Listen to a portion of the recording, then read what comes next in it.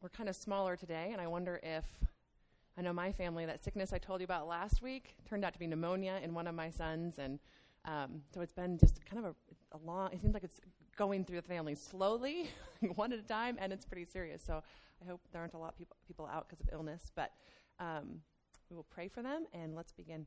Father, thank you for this day. Thank you for the sunshine and the break from the rain. Thank you for the opportunity to study your word. May we be people who are sober-minded about your word, who love it, and who want to be changed and transformed by your word. I pray that this would, again, never be an academic exercise. I pray that you would give me clarity of speech and of thought to help make this passage make sense, and that you would be honored in all that we do today. Please be with those of us who aren't with us today. I know a lot of sickness and traveling. Please help them wherever they are to be faithfully pursuing their relationship with you. And we pray all of these things in Christ's name. Amen. So as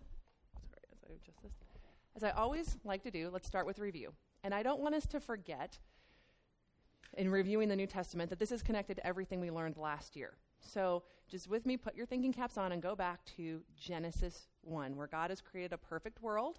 And then in Genesis 3, where man falls. And in Genesis 3, we were given the promise of a serpent crusher, right? And so and at that point, we've started tracing the seed, because it's through the seed redemption's coming. So we've been tracing this thread of redemption that's coming through the seed. And so the seed is promised in Genesis 3:15, and then we see that the seed's going to come through the Abrahamic covenant. Remember the land, the seed, and the blessing, that seed was going to bring blessing to the whole world that was going to come through God's promises to Abraham in the Abrahamic covenant.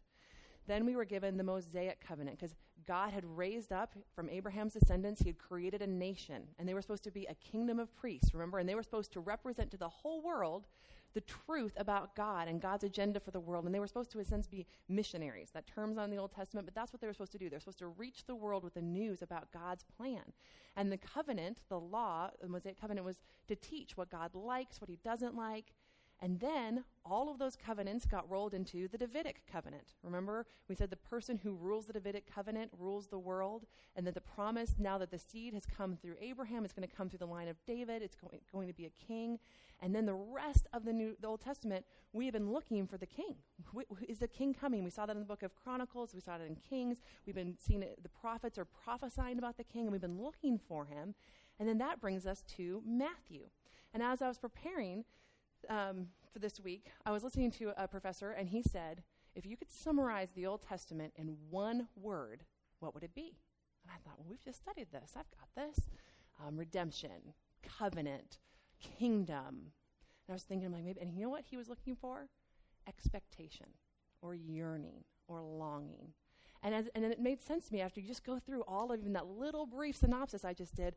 You're just built with this anticipation of, like, when is the king coming? When is he going to be here? We're looking for him. We're hoping for the king. And then you turn the story to Matthew, and that's what we've studied these past few weeks, the arrival of the king, and from the genealogy to the Magi to Herod to how Jesus passes all the test of the king and the temptation in the wilderness. The king has arrived. And then last week we saw, right, that he's teaching.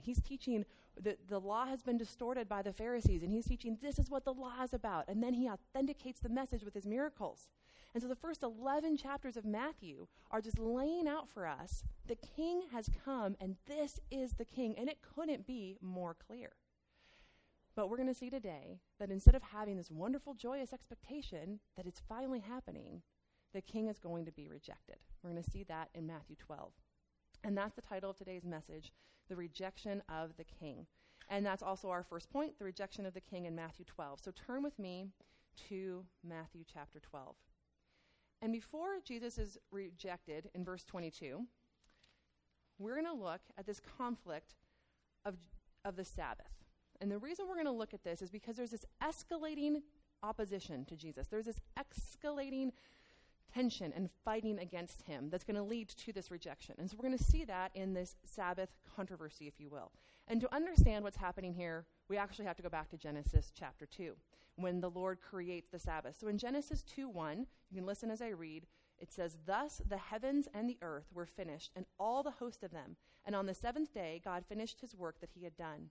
And he rested on the seventh day from all of his work that he had done. So God blessed the seventh day and made it holy, because on it God rested from all his work that he had done in creation. Abner Chau, in teaching on this section, helpfully summarizes what's going on in Genesis 1, building up to the Sabbath. And he uses an example from the negative to the positive, but if you saw an idol, you would see, in your mind's eye, I guess you think about the idol, the deity behind the idol. So if that's what idols represent, the deity behind them, right? Well, before the fall, in Genesis 1, man was created what? In the image of God. And just like an idol reminds you of the deity behind them, man was to remind all of creation, all of the world, of God. We hadn't fallen at that point. We reflected his glory. And what we did was to point all of creation to God. He says all of creation is led by man. Man is the image of God, and we point to God. So we inherently, by design, lead creation back to God. The entire design at this point of creation becomes not just good, because remember, after every day God said that it was good, it becomes very good. So as creation has been completed, and as man does the work that God has created him to do, and everything that we do, everything that we enjoy that God has given us, and even our work, remember, was enjoyable before the fall. As we are enjoying his creation and the work he's given us, we're reflecting everything back to him because we're his image, and the whole world is filled with the glory of God. That's how the creation is supposed to work. And this sets up for the Sabbath day. So on the Sabbath is a day of rest. And remember, it wasn't because God was tired that he rested. Remember, rest more meant that he ceased his creating work and now went into the work of enjoying his creation. And in Scripture, rest and blessing go hand in hand. And we see that right here in this verse. Sabbath is a day of rest, and God blessed the seventh day. He blessed the Sabbath day, and that's because on the seventh day is the day where we are enjoying the maximum blessing. It's all done. We're not waiting for something to be created. We're not waiting for something to be added on. It's all done, and now we're enjoying the fullness of what he has made and enjoying God fully. And isn't it just amazing that our enjoyment and our pleasure before the fall is what brought God glory? You know, that I think so often we think now if we're honoring God, we're like denying something. But before the fall, what we enjoyed brought God glory because there was no sin. And that's what, right, the Westminster Catechism says. What is the chief end of man? To glorify God and enjoy him forever. That's how creation is set up. And he doesn't just bless this day, he sanctifies it. He sets it apart. So the task of the day of Sabbath is to enjoy God's blessings and glorify him. And it's the only day, remember, we talked about this too, there's no evening and there's no morning. Now, that doesn't mean it wasn't a real 24-hour day, but it doesn't write that in the text. Why? Because it was supposed to be a continual state. The Sabbath day was this thing we weren't supposed to start. We weren't supposed to end. We were supposed to enter into this rest and continue in this rest. This is how creation is made. This is the purpose of creation. But the fall cuts it short, right? The fall ends that we are just in that continual rest. So when God brings the law, when he raised up the nation of Israel in the book of Exodus, what is Israel supposed to do? What is the sign of the Mosaic covenant? The sign of the covenant is the Sabbath. And God tells them you're supposed to keep the Sabbath. And the Sabbath is one of the most repeated and one of the biggest deal commands in the Old Testament. It's such a big deal that, again, I'm just hoping you remember last year, that Jeremiah says, after everything Israel has done, Jeremiah tells the people, if you would just start keeping Sabbath, God won't send you into exile. God says to them, if you'll keep Sabbath, I won't send you into exile. That's how big Sabbath is to God.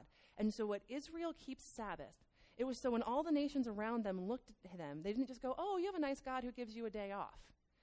As people looked at the nations around them, looked at them, they're like, why aren't you working on this day?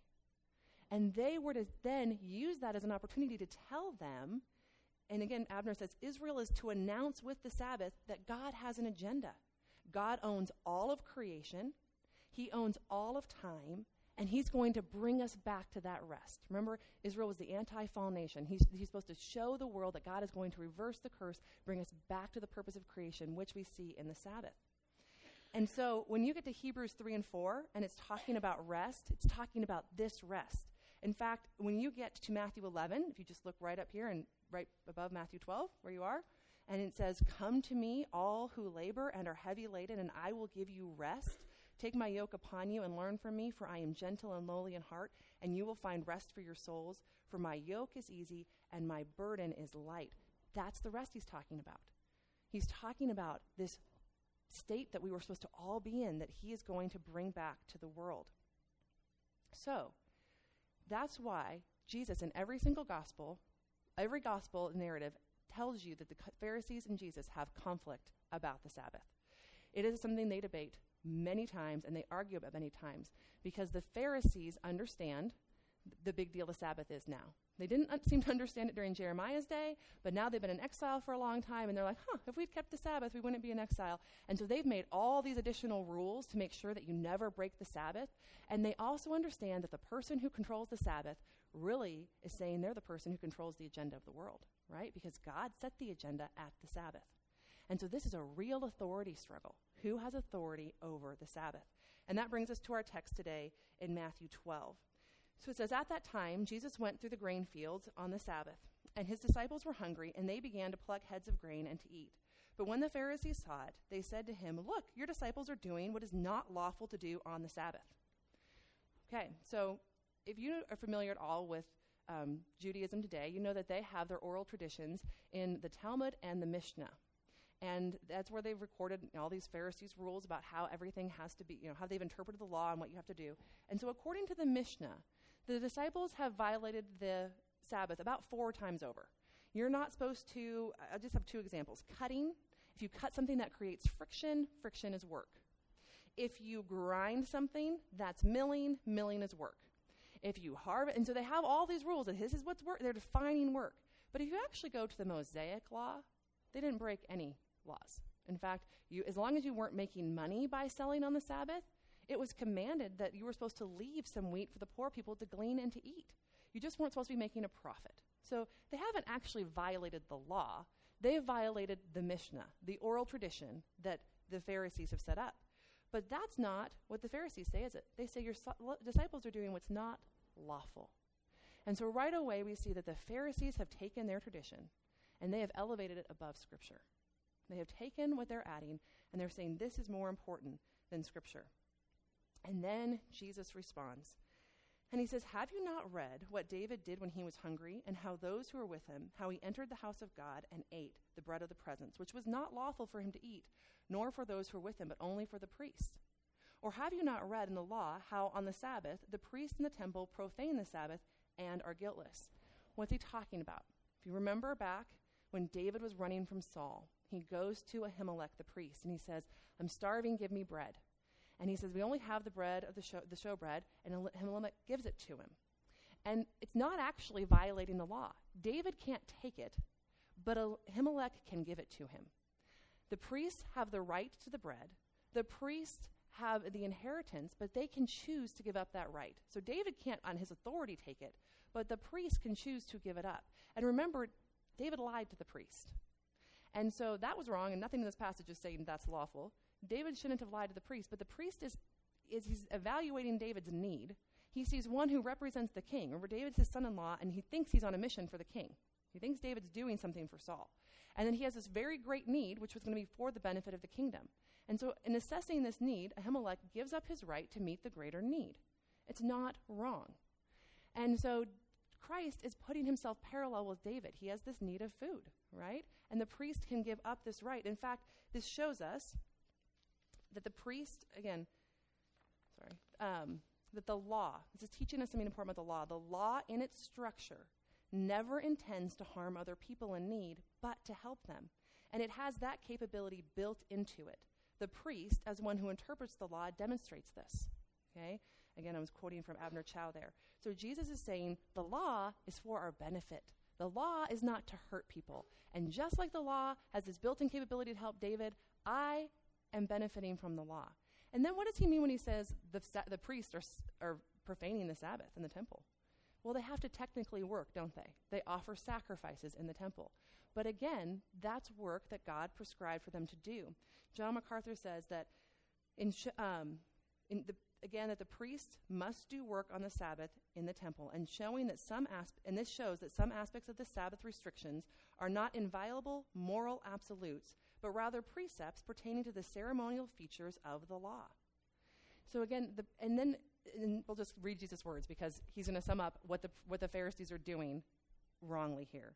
If you had known what it means, from verse 7, I desire mercy and not sacrifice, you would not have condemned the guiltless. For the Son of Man is Lord of the Sabbath. And now with all that background of Sabbath, you understand what a great proclamation he is saying. He says, I am in control of the agenda of the world. I am the one who has the authority. And you who think you are the experts on the law have missed the entire point of the law, which is mercy and to not harm people and to love God and to love people. And you have missed the whole point.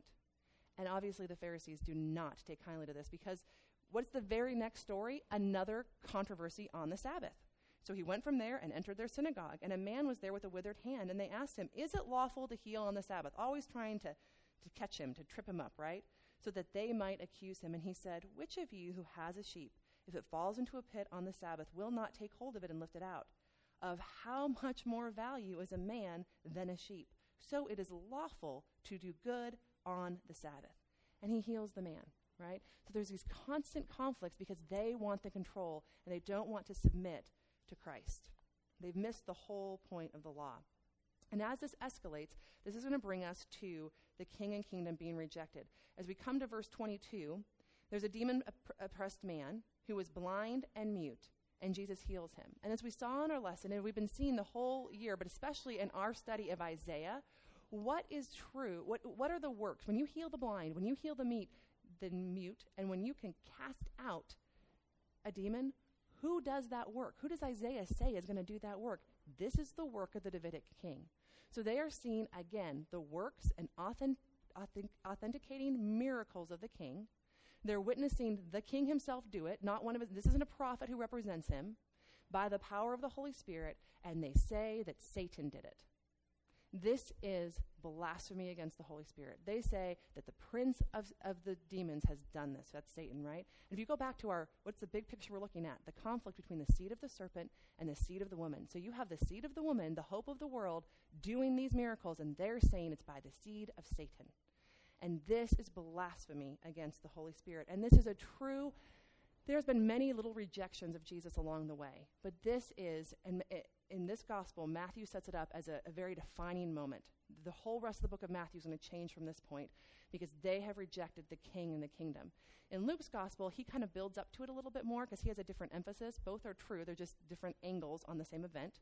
But Matthew wants to show how culpable the Jews are for rejecting their king, how they are guilty for rejecting their king. In fact, look what Jesus is going to say. Starting in verse 25, knowing their thoughts, he said to them, every kingdom against itself is laid waste, and no city or house divided against itself will stand. And if Satan casts out Satan, he is divided against himself. How then will his kingdom stand? If I cast out demons by Beelzebub, by whom your sons cast them out, by whom do your sons cast them out? Therefore they will be your judges. But if it is by the Spirit of God that I cast out demons, then the kingdom of God has come upon you. And then he goes down, into verse 31, therefore I tell you, every sin and blasphemy will be forgiven people, but the blasphemy against the Spirit will not be forgiven. And whoever speaks a word against the Son of Man will be forgiven, but whoever speaks against the Holy Spirit will not be forgiven, either in this age or in the age to come. How serious was this rejection? What they had done, he's saying, is unforgivable. And then he goes on to say, a tree known by its fruit, right? There's good fruit or there's bad fruit. So this is just showing that it's come to this climax, and from this point on, Jesus is going to change how he does ministry. So first chapters 1 through 11, even we saw this in chapter 10, he's been getting the word out, right? He sent his disciples to go throughout the land and get the word out, to repent because the kingdom of God is near. And when people do miracles, he lets them tell people Jesus did this. And after this, when he does miracles, he's going to say, don't tell anyone. After this, he's going to teach in parables. The parables are judgment. It is judgment to conceal the truth from the hard-hearted. It will be understood by the true believers, and he will explain it to his disciples, but it is going to be what Isaiah said, that they will see and not see, and they will hear but not hear. And that's how this is going to be fulfilled. This is judgment. And he is going to spend a lot of time now particularly focusing on the disciples so that they are prepared for ministry after he is gone, because now the kingdom's going to be delayed. The kingdom's not going to come now. It's going to come later because of this rejection. And I just want to take a little aside right here and just say, this is not plan B. That God delayed the kingdom is not because, again, Matthew has this focus on the Jewish people and on their accountability. But if you were looking at Luke, there are stories, and I don't want to steal Sarah's thunder for when she's going to teach on Luke, but there are stories leading up showing that Jesus always had a plan to go to the Gentiles. And how do we know that? We know that from the Old Testament, right? Because what is the Abrahamic covenant supposed to do? Bring blessing to the whole world. What was Israel supposed to do? They were supposed to bless the whole world by telling them the truth.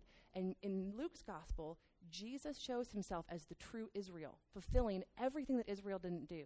So when he goes to the Gentiles, we know from the Old Testament that was always the plan, right? He's fulfilling what Israel didn't do. So it's not plan B, but Matthew's emphasis is on the culpability here that they have in rejecting the king and the kingdom. And now the kingdom is going to be delayed, and we'll see in chapter 16 and 18, the church is going to be revealed, which hasn't been revealed up until now. So immediately following this, there are these parables about the kingdom. Okay, so we're going to point to and the kingdom parables. The king has been rejected. Kingdom parables because they have concealed truth. And we even in verse in your chapter 13, look with me in verse 11. And he answered them, "To you it has been given to know the secrets of the kingdom of heaven, but to them it has not been given. For to the one who has, more will be given, and he will have an abundance. But from the one who has not, even what he has will be taken away. This is why I speak to them in parables, because seeing they do not see, and hearing they do not hear, nor do they understand." And then he quotes Isaiah, and he fulfills it. So the Pharisees who did have truth, but they'd added to it, and they're rejected, even the truth, it's going to be taken away from them. And those who truly follow Christ and believe in him, they are going to get even more. They're going to understand the fullness of Scripture, which, the canon's still not complete yet. They're going to receive it all. So then he has these parables, and the first one is the parable of the sowers. And we looked at these in the lesson, so I'm just going to talk about the main points of what's being discussed here. And the parable of the sower is to show them that the kingdom is going to be largely rejected. There are 4 soils, but only one soil bears fruit and endures. So 3/4 of the soil reject the teachings of the kingdom. And then we have the wheat and the tares, showing that until the kingdom comes, good and evil are going to flourish together. You're going to have the true believers, and you're going to have evil, and they're going to be mixed until the judgment comes. But judgment is coming, and there will be a separation of them before the kingdom comes. Then you have the mustard seed and the leaven, saying even though you're waiting for the kingdom is still coming. It's not going to fail. And it's just like the mustard seed becomes the largest tree, right, in the garden. This kingdom of God is going to fill the whole earth. It even reminds me of Nebuchadnezzar, where he had the dream of the tree that filled the whole earth with his glory, right? God's glory is going to fill the earth. It's still going to you're going to wait, but it's still going to happen. And while you're waiting, the parable of the hidden treasure, the parable of the pearl, you're waiting for the kingdom, but entrance to the kingdom is worth any cost. Whatever you do, gain entrance into the kingdom. And so as we come to the end of those parables, we realize that now we're going to wait for the kingdom, and Jesus turns his focus to training his disciples and preparing them for ministry after he dies. He's going to reveal that he's going to die and that he controls the timetable. So the next 2 points kind of overlap each other. So we're going to talk about the kingdom conflict, and we're going to talk about Jesus training the disciples, but there really is overlap in them, so I just want to say that so you're not confused as we go through. The first few chapters, while he is training the disciples, you see this escalating opposition to Jesus. And why we need to see this is it's part of the bigger narrative, if you're looking at the book of Matthew, of what's just happening in Jesus' life. And everything's leading up to the cross. And so before the cross, there's intensifying opposition and anger against Christ. And we're going to see that in these stories. It's going to be foreshadowed. But through that opposition, Jesus is still teaching the disciples. But then right before he enters Jerusalem, there's going to be this emphasis on training them that we're going to see. So first we're going to look at this intense conflict. So in Matthew 14 and 15, again, we went to the lesson, so we're just going to go big picture here, like a helicopter just scanning the landscape. His hometown is going to reject him. Herod is going to fear him. The Pharisees hate him. The crowds that follow him are fickle at best, right? There are true disciples in the crowd, but they are the small portion of the crowd. Most of the crowd is following him for what they can get from him. We see that Jesus often is seeking rest and solitude for prayers of time as he's preparing for this. We see John the Baptist's death. But we also see the compassion Jesus has as he feeds the 5,000 and the 4,000, the 2 different times when he does miraculous feedings. But what is the crowd's response when he feeds them? They want to make him king now. Because if you have a king who can raise the dead and who can make food from nothing, you have an invincible army, right? Again, they see this as a military leader. We can win now. Rome can't beat that. If he can do this, you can, think of all the sieges and all the ways that you try to. We have endless supplies, and anyone who dies, we'll never lose our troops. And so they see this from a military way. but Jesus is in control, right? The crowds don't make him king. He's not ready to go to Jerusalem and die yet. And he controls the crowd. He dismisses them when he wants to. And we see he controls everything about his timetable. More specifically in chapter 14, where you see the death of John the Baptist, this is a foreshadowing of Jesus' death. John came preaching the message of repent for the kingdom is near. Jesus followed him preaching the message, repent for the kingdom is near. John died for his message. Jesus will die as well for the same message. He will also be rejected. When you see Jesus walking on the water, it's again him showing his control of the timetable and avoiding the crowds. But it's also showing the disciples, I am the king, right? There can be, it's so different than what they looked for. Over and over again, he's going to give them pictures and examples that he is the true king, he is the true controller of the world, and even though they're waiting, he is the king, and they don't need to doubt that. So we show his authority over creation, he shows his power, and he's also, again, controlling how his ministry is going to run. And again, we see that just that beautiful tension of human responsibility and God's sovereignty, that the Jews are culpable for rejecting the king, but Jesus is in control of all of this, right? No one takes his life, he lays it down. He doesn't go to Jerusalem before he's ready to lay down his life. The Pharisees aren't controlling this narrative, though they are responsible for what they've done. So that brings us to chapter 16, where for the first time the church is explicitly revealed. And in verse 13,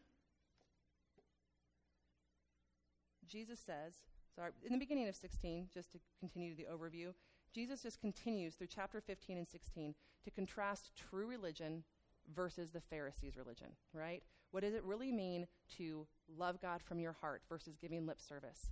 He goes through, and we looked at that in the lesson too, but that's what's happening in 15 and 16, leading up to verse 13. Now, when Jesus came into the district of Caesarea Philippi, he asked his disciples, "Who do people say that the Son of Man is?" And they said, "Some say John the Baptist, others say Elijah, and others Jeremiah or one of the prophets." He said to them, "But who do you say that I am?" Simon Peter replied, "You are the Christ, the Son of the living God." And Jesus answered him, "Blessed are you, Simon Bar-Jonah, for flesh and blood has not revealed this to you, but my Father who is in heaven. And I tell you, you are Peter, and on this rock I will build my church. And the gates of hell shall not prevail against it. I will give you the keys of the kingdom of heaven, and whatever you bind on earth shall be bound in heaven, and whatever you loose on earth shall be loosed in heaven." Then he strictly charged the disciples to tell no one that he was the Christ. So again, his ministry is focused on training them, not getting the word out anymore. But now he's revealed that there is going to be a church, and there's going to be a church while we're waiting for the kingdom. But he also reveals in verse 21, from that time Jesus began to show his disciples that he must go to Jerusalem and suffer many things from the elders and chief priests and scribes, and be killed on the third day. And on the third day be raised. And Peter took him aside and began to rebuke him, saying, "Far be it from you, Lord. This shall never happen to you."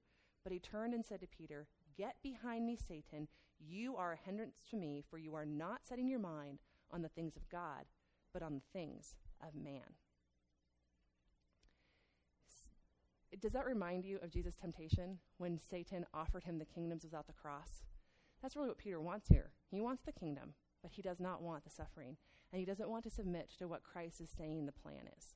The plan is to suffer and die and to wait. And he's saying, "No, far be that from you, Lord." And why is Peter falling into this trap? Because he's setting his mind on the things of earth. And I just wanted to pause and think, where are we unwilling to submit to the Lord? Peter's a true believer, right? He's going to endure. He's going to die for Christ. We're going to see that play out in the Gospels. He's a true believer. He's a true follower. But right now, he doesn't want to submit to the plan. And it also reminds me of the Sabbath, going back to him being the Lord of Sabbath, Israel was supposed to show the world that we're supposed to abide in God's agenda. This is God's plan, and this is God's agenda. And he's not going to plan B. He's going to bring us back to his agenda laid out in Genesis 1. That's what the Sabbath represents. That's what submission to Christ represents. So how is that playing out in our life? When we consider our life and we make our plans, are we praying that it is in will and in abiding in God's agenda? Are we really seeking your kingdom come? Are we really seeking to submit? And I was trying to think even more specifically, like, what does that look like in my life not to submit? And I think that sometimes it can seem depending on how long you're a Christian, it might be easier or harder to do this. I think it might be harder to do it the longer you're a Christian because you've been maturing in your faith. And so I was saved at a very young age and raised in a Christian home. I was saved at the age of 5. And in God's grace, he saved me from, I didn't go through some terrible teenage rebellion or walking away from the faith in college or these things where I have this really stark contrast in my life of before or after. But Jerry Bridges has a book, and I actually haven't read it, but the title always gets me. It's called Respectable Sins. And I just think, how many respectable sins are we comfortable not submitting to the Lord in? Are we people who are comfortable with the lack of prayer in our life? Because we're commanded to pray without ceasing.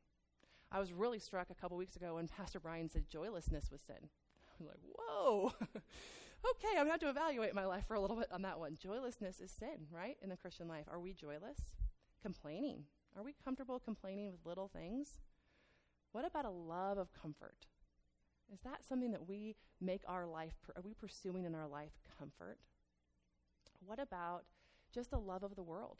Where have you slowly started liking TV shows you shouldn't, or movies you shouldn't, or music that you shouldn't, and it slowly hardens your heart?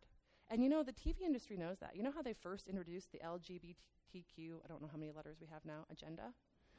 Through comedies like Will and Grace. They made us laugh at it first. You know, it's just funny. Why are you just being such a stick in the mud? Like, obviously we know it's wrong. It's just funny. Not so funny anymore, is it? So where are we unwilling to submit and not give something up because it just seems like not that big of a deal? And here, I just expected when he said that, and he's calling Peter Satan, right? Get behind me, Satan. And I just expected the reason this happened for Peter would be something so much bigger than you're setting your mind on the things of man. And it just really struck me that we have to be so careful. We are what we think. Well, right after this, Jesus goes to the Transfiguration. And in the Transfiguration, he's again showing them and making clear to them, I am the king and the kingdom is coming. So after 6 days, Jesus took with him Peter and James and John, his brother, and led them up a high mountain by themselves. And he was transfigured before them, and his face shone like the sun, and his clothes became white as light. And behold, there appeared to them Moses and Elijah talking with him. And Peter said to Jesus, Lord, it is good that we are here. If you wish, I will make 3 tents here, one for you and one for Moses and one for Elijah. So Peter's missing this. Moses and Elijah aren't on par with Jesus, right? He's kind of treating them like that. But the other thing is Moses and Elijah represent the law and the prophets, right? Moses brought that. And so here's Jesus. And I just think this is a beautiful picture because they represent the whole picture, really. You have the law, the prophets, and the fulfillment in Christ, right? You have everything that they looked forward to and everything they expected is Christ, and he's here with them. And it's the full picture. It's the new covenant. It's the king. It's the one who's going to bring in the kingdom. It's here. And Jesus is just telling them, it's true. What was told by the prophet and told by the kingdom, it's coming. And as you see me transfigured, I am the king, and it's going to happen. Not now, but it's going to happen. And then what does God say? What does God say? He was still speaking, and behold, a bright cloud overshadowed them, and a voice from heaven said, This is my beloved Son, with whom I am well pleased. Listen to him. And I just felt like that tied in so well with right above. Set your minds on the things of God. Listen to him. God decided it was time to speak physically to his disciples, and he said, Listen to my Son. And we listen to him through his word and through obedience to his word. So this brings us to the fourth point, that Jesus is going to train his disciples. And in chapter 17 through 20, which is where our lesson covered, it's just lesson after lesson of what they need to know about the kingdom. And again, we looked at that so carefully in our lessons that we're just going to do a big picture flyover. And so we see, what does it mean to be great in the kingdom? It means you have to have a childlike faith, full dependence on the Lord. And after that, he follows that quickly with, hell is real, right? Hell is real, and you don't want to go to hell. When he gives the parable about about the angels, I think.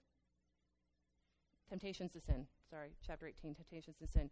You don't want to lead people to hell. You don't want to cause them to go to hell. Hell is real, and you want to instead, the parable of the lost sheep, reach the lost. There's great value in reaching even one sinner who is lost. And then he says we need to forgive our brothers. And I wanted to camp on this one as well, because it's such a serious parable, and because forgiveness is so crucial in understanding the gospel, right? And so you have the man who was given this huge debt was forgiven, and then he won't forgive this tiny little debt, right? And Christ says, right, that at the very end of that, in his anger, the master delivered him to the jailers until they should pay all his debt. And so my heavenly Father will do to every one of you if you do not forgive your brother from the heart. We are called to forgive. And there is nothing that you have experienced, no suffering, no injury, no wrong, that justifies a lack of forgiveness in your life. Nothing.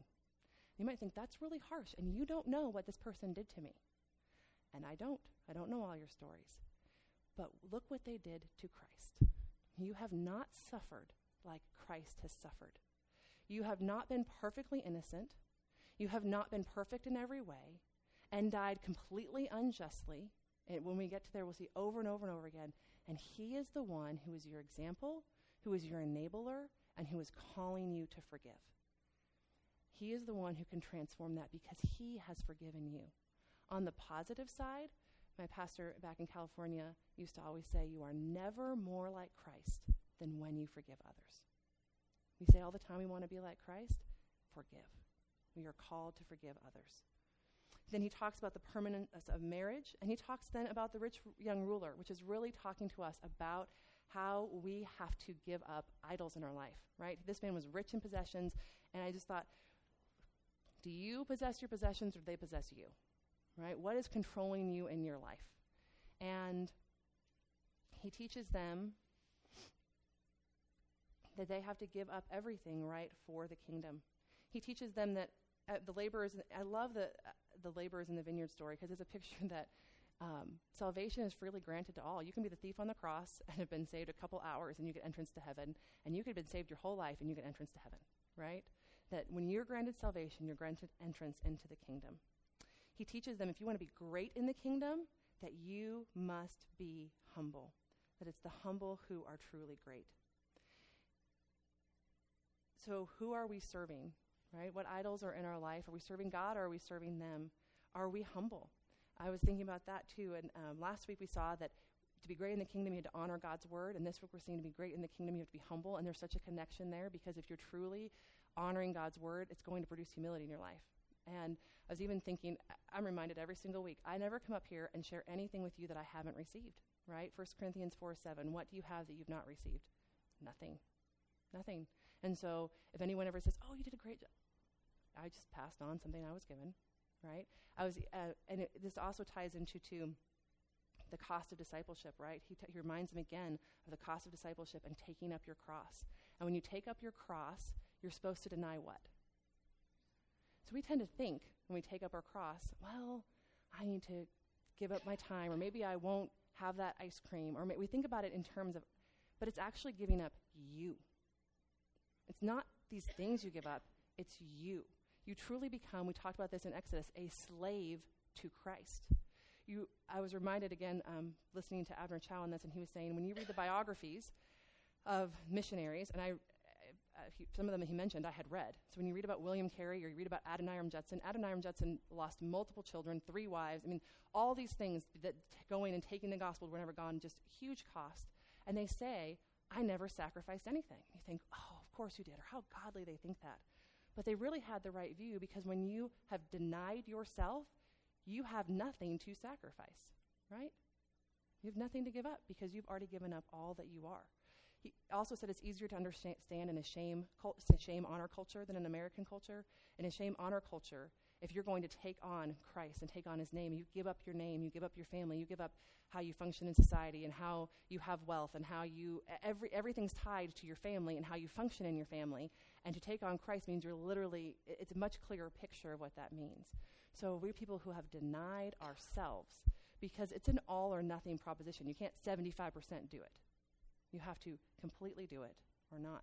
And this is the call that Jesus is making clear to the disciples. I'm going to leave. The kingdom is going to be delayed. I'm going to establish a church. He makes that also clear in 18 when he says, here's how you deal with sin in the church. He's trying to teach them how they lead. They set up the church in the beginning, how that's going to be. And these are what my disciples look like. these are who my disciples are. And as members of that church, this is what we are called to be as well. Let's pray. Father, we thank you for your teaching. We thank you for your Son and his great forgiveness. Forgiveness that we could never touch. We could never forgive what we have been forgiven. We thank you for his great love. We thank you that he revealed the truth to true believers. We thank you that the King and the kingdom are still coming and that our hope is in them. And we thank you that you are the Lord of the Sabbath and you control the agenda of the world. And we pray that we would truly be disciples who follow you and submit to you the way you have called us to submit, not the way we define it. And that we'd work hard to deal with any sin in our life that is hindering our obedience to you. We pray this in Christ's name. Amen.